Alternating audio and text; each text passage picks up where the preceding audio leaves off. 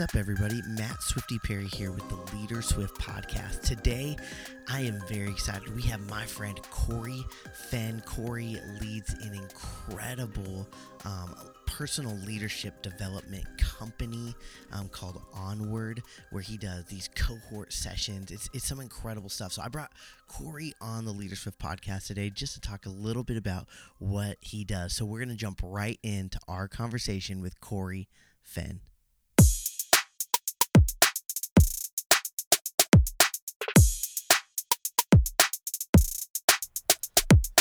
What is up, everybody? I'm here today with my friend Corey Fenn. Corey, how's it going? Well, how's it going, man? I'm doing really well. Thanks for letting me be a part of this, Matt. Of course. You are an incredible leader. I couldn't wait to have you on.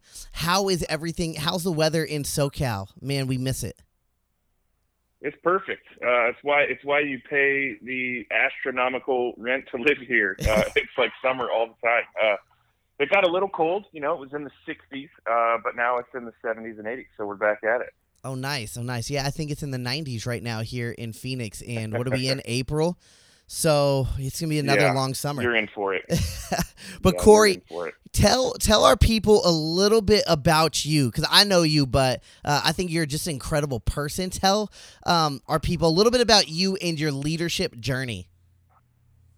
Yeah. Well, I've been a leader since I was 19, so 15 years this year. And I showed up my first job in the church as an intern. So I found the old youth ministry job board. I apply for a job, and I show up for my first day as an intern. And I walk into the office, and I see the senior pastor, and I'm like, so where's the youth pastor? I hadn't met him during the interview process, and he said, there is no youth pastor. You're the youth pastor. And I was like, oh, I thought this was an internship. And he was like, yeah, we wanted to do internship, but we feel like you're good enough to go. You're qualified enough to just be our youth pastor. So, welcome. Day one, 15 years ago, I come into my first job, and I'm now a pastor. Had very little experience, had only been saved about a year, and now I find myself in what would become a career in leadership. That's awesome. That's hilarious. And tell us a little bit what you've done from that moment as a youth pastor in a career in leadership. What have you done? Because I think you've done some really, really cool things and started something amazing. Tell us about that. Yeah, so my first love, obviously apart from my family, been married 13 years. I have 4 kids. One of them we had the chance to adopt in July of 2018. But in terms of career stuff, my first love is the church. I mean, I love the church, all the good, all the bad, all the ugly.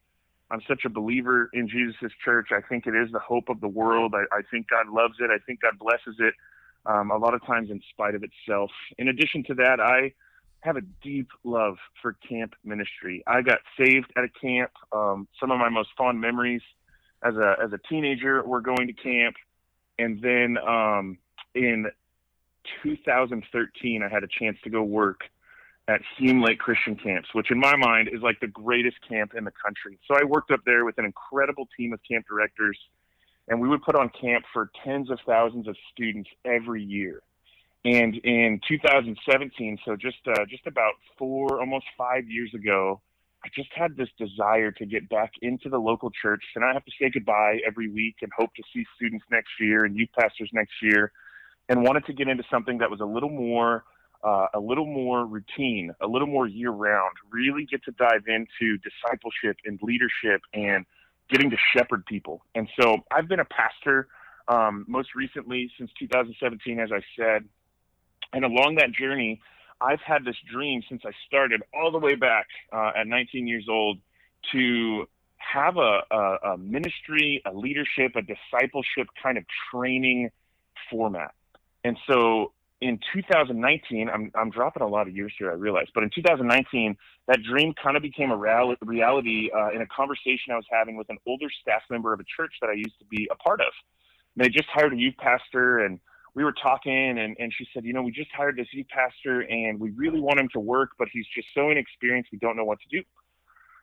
I was like, well, are you training him? Are you mentoring him? Do you have someone coaching him? And they're like, no, like we're all wearing so many hats that there's just not that opportunity for him. And I had this like light bulb, like a lightning bolt goes off in my head. And I'm like, I needed that. Like I was that person probably talked about over coffee where someone's like, we're not sure if he's going to make it. And so I launched a program called Onward Leadership Training. And we exist to help train up and coach young and emerging ministry leaders in all the ways of leadership.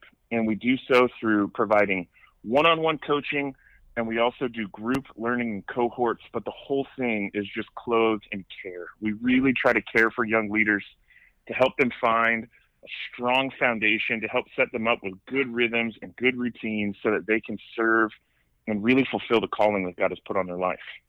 Yeah, and I had the honor of actually sitting through this, and it was so good. It was awesome to meet new leaders, which is, I think, one of the strengths is because you can't do it by yourself. And just another thing that is networking is so valuable. And another thing is you care so well for leaders, and whether it's a text, a call, jumping on one-on-one coaching, you just care about leaders, and that's the greatest thing. And so I know you love talking to leaders. So if you're in a room with all of these leaders and God just puts one thing on your heart to share to help a leader be better, something practical, what is that tip you have for them? Oh man, that's a great question. Let me set it up with a little bit of my story. So I shared I got into ministry really young, which is sort of a terrifying thing. I come from a broken home. A lot of just kind of stuff happened in my childhood that going into my adult life, into my career, I hadn't really dealt with. And in my early 20s, I couldn't figure out why getting out of bed in the morning was so hard, why my emotions weren't in check, why moods seemed to swing. And it wasn't until we brought home the little one that we were going to end up adopting later on that I realized I had so much hurt from my childhood and from my past that it was holding me back as a leader. I mean, I've read all the books. Not all the books, but you get the sentiment. I've read the books. I've attended the workshops. I've attended the training. I've filled my bag with the tools of the trade, so to speak, and nothing seemed to work. Is this burnout? Like, what's going on? And so I started in therapy by just the recommendation of my wife and my doctor. Like, hey, this could be good for you. And dude, it was just like a vomit. Like all this stuff that I had just been suppressing and not dealt with, thought that I was good. I'm saved now. God erased all that. What does it matter? And it came out, and as I'm dealing with it, I was triggered. It got so bad that it got to the point where I was contemplating taking my life, like seriously contemplating taking my life. I'm sitting in the closet one night of our bedroom, my back up against the wall. It's like midnight, just in the depths of my depression and despair. And at that time, my anxiety was so high, I couldn't teach. Another one of the roles that God has really lovingly provided for me is I travel and speak, and I wasn't able to do that because of my anxiety. I couldn't get on stage. I had a panic attack. It was just terrible. And so I'm sitting there going like, I think this is it. I think I need to take my life. And my wife, who's a really deep sleeper, comes in to the closet middle of the night and goes, what are you doing? And I just had a breakdown. I just started crying. She's like, hey, I know that this is hard and I know that you want relief, but I want you to think about your future. I want you to think about the future of what God can do through you for his kingdom. Think about our marriage. Think about our kids. Think about the future. And that really kind of began this road of what I call onward, of thinking forward, of forward progression, of not settling for where you are today, of not taking the success that maybe you as a leader are experiencing today and thinking that you've arrived or you've made it. And so I had another instance not long after that really kind of reinforced this desire of not only wanting to live, but wanting to find health. I had a friend over who had recently lost her husband, who was a pastor, to suicide. And I was playing with their children, and I just kept having this thought, like, this could be my kids. Like, this could be my children. And I just want to live. I just want to live. And so to answer your question, not just with a story, but with some advice, I would say we can't ignore the pains of our past. We have to understand who we are in light of what we've experienced, but more importantly, the truth of who God is. Your identity matters. Your identity matters so much. If you don't know who you are, then you're going to lead from a place of perpetual identity crisis. And so one of the things that we do with Onward, and Matt, it was so fun having you a part of that cohort. I really enjoyed getting to know you and just get to cheer for you and hopefully be of service to you. But one of the things we do with our clients is we go through this matrix of identity. And it comes down to 4 concentric circles. The first, you are God's beloved. You were made in his image. The second, therefore, he loves you. From the day you're born until the day you die, you can never shake that love. You were made in the image of that love. You're loved by God. From there, the third kind of rung, it comes out of Ephesians 2:10, for we are his workmanship created in Christ Jesus for good works which God prepared beforehand that we should walk in. He's given you gifts and strengths and talents and abilities, but they're always tied back to that core spiritual identity that you were made in his image. And then the third, or rather the fourth rung to it, is your body, your voice, your mind, your brain, your physical self, the piece that other humans get to interact with on a physical level. And so for me, the advice I'm always giving people is, do you know who you are?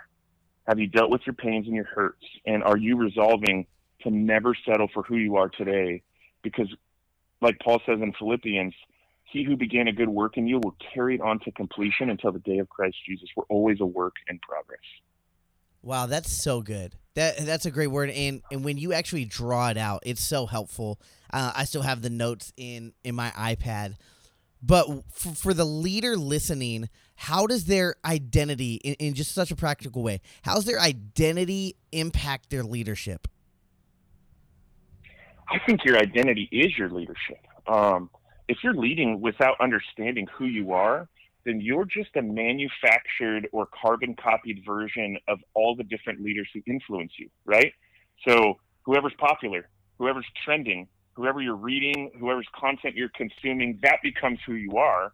But rather, when you know who you are, when I know that Corey is a leader, when I know that Corey does have woo, I'm really good at caring for people, I'm good at loving people, then that content and those different resources that I consume, and even the people who coach and mentor me, I'm able to filter that through who I am, and I'm able to lead the ways that God has made and created me to be. Wow, that's so good. That's really good. Yeah, I think you're spot on with that. And maybe for the leader who's not a Christian listening, they still have an identity. Yeah, absolutely they do. I think the cool thing about identity, and even if you take off, not that I could like a preacher through and through, but if you take off the Christian lens, you still have an identity. And if you rob yourself of really tapping into who you are, who you were made to be, the purpose for which you were created to fulfill on this earth, then like I said, you really kind of just become a regurgitation of the greatest workshops, masterminds, cohorts, whatever it is you're a part of. And so until you're really able to filter that through who and what you are, you're not offering you. And people really want to connect with you. If they're not going to connect with you, they'll find someone who they can connect with. Wow, that's so good. Corey, thank you so much for jumping on. Where can they follow you on social media?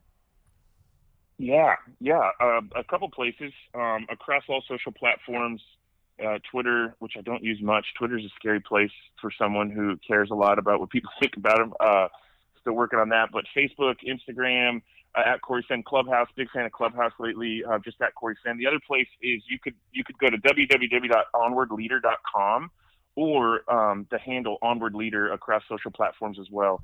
We just launched, I haven't even made this public yet, but we just launched into our newest summer leadership cohort. Same format you got to participate in, Matt. We're going to be joined. I'll tell you two of the speakers. I'll tell you two. I want to leave one. All right, yeah. Tell us two. We're bringing back Mike Foster. Amazing. Yeah, Mike Foster's going to be coming and doing one of the cohorts with us. And then there's a couple who I have just been so impressed and gleaned so much from their ministry. Bill and Christy Gutierrez, who lead the Soul Shepherding Institute, are going to be joining us for one of those cohorts as well. And so it's 12 sessions, 6 in cohorts, 6 one-on-ones. And if you're a young leader looking for this and you desire care and growth and development opportunities, we would just love to work with you. So fill out that application at onwardleader.com, and I'll be in touch. Awesome. And yes, I endorse it. Sign up for Onward Leader. It's an incredible program. I can promise you that your leadership will grow if you sign up and you put into it, put in some time, schedule those calls, and you will grow. Corey, thank you so much for jumping on today. Absolutely, Matt. Thanks for letting me be a part of it, and I hope you're doing well over there in Arizona, buddy. All right. Thank you.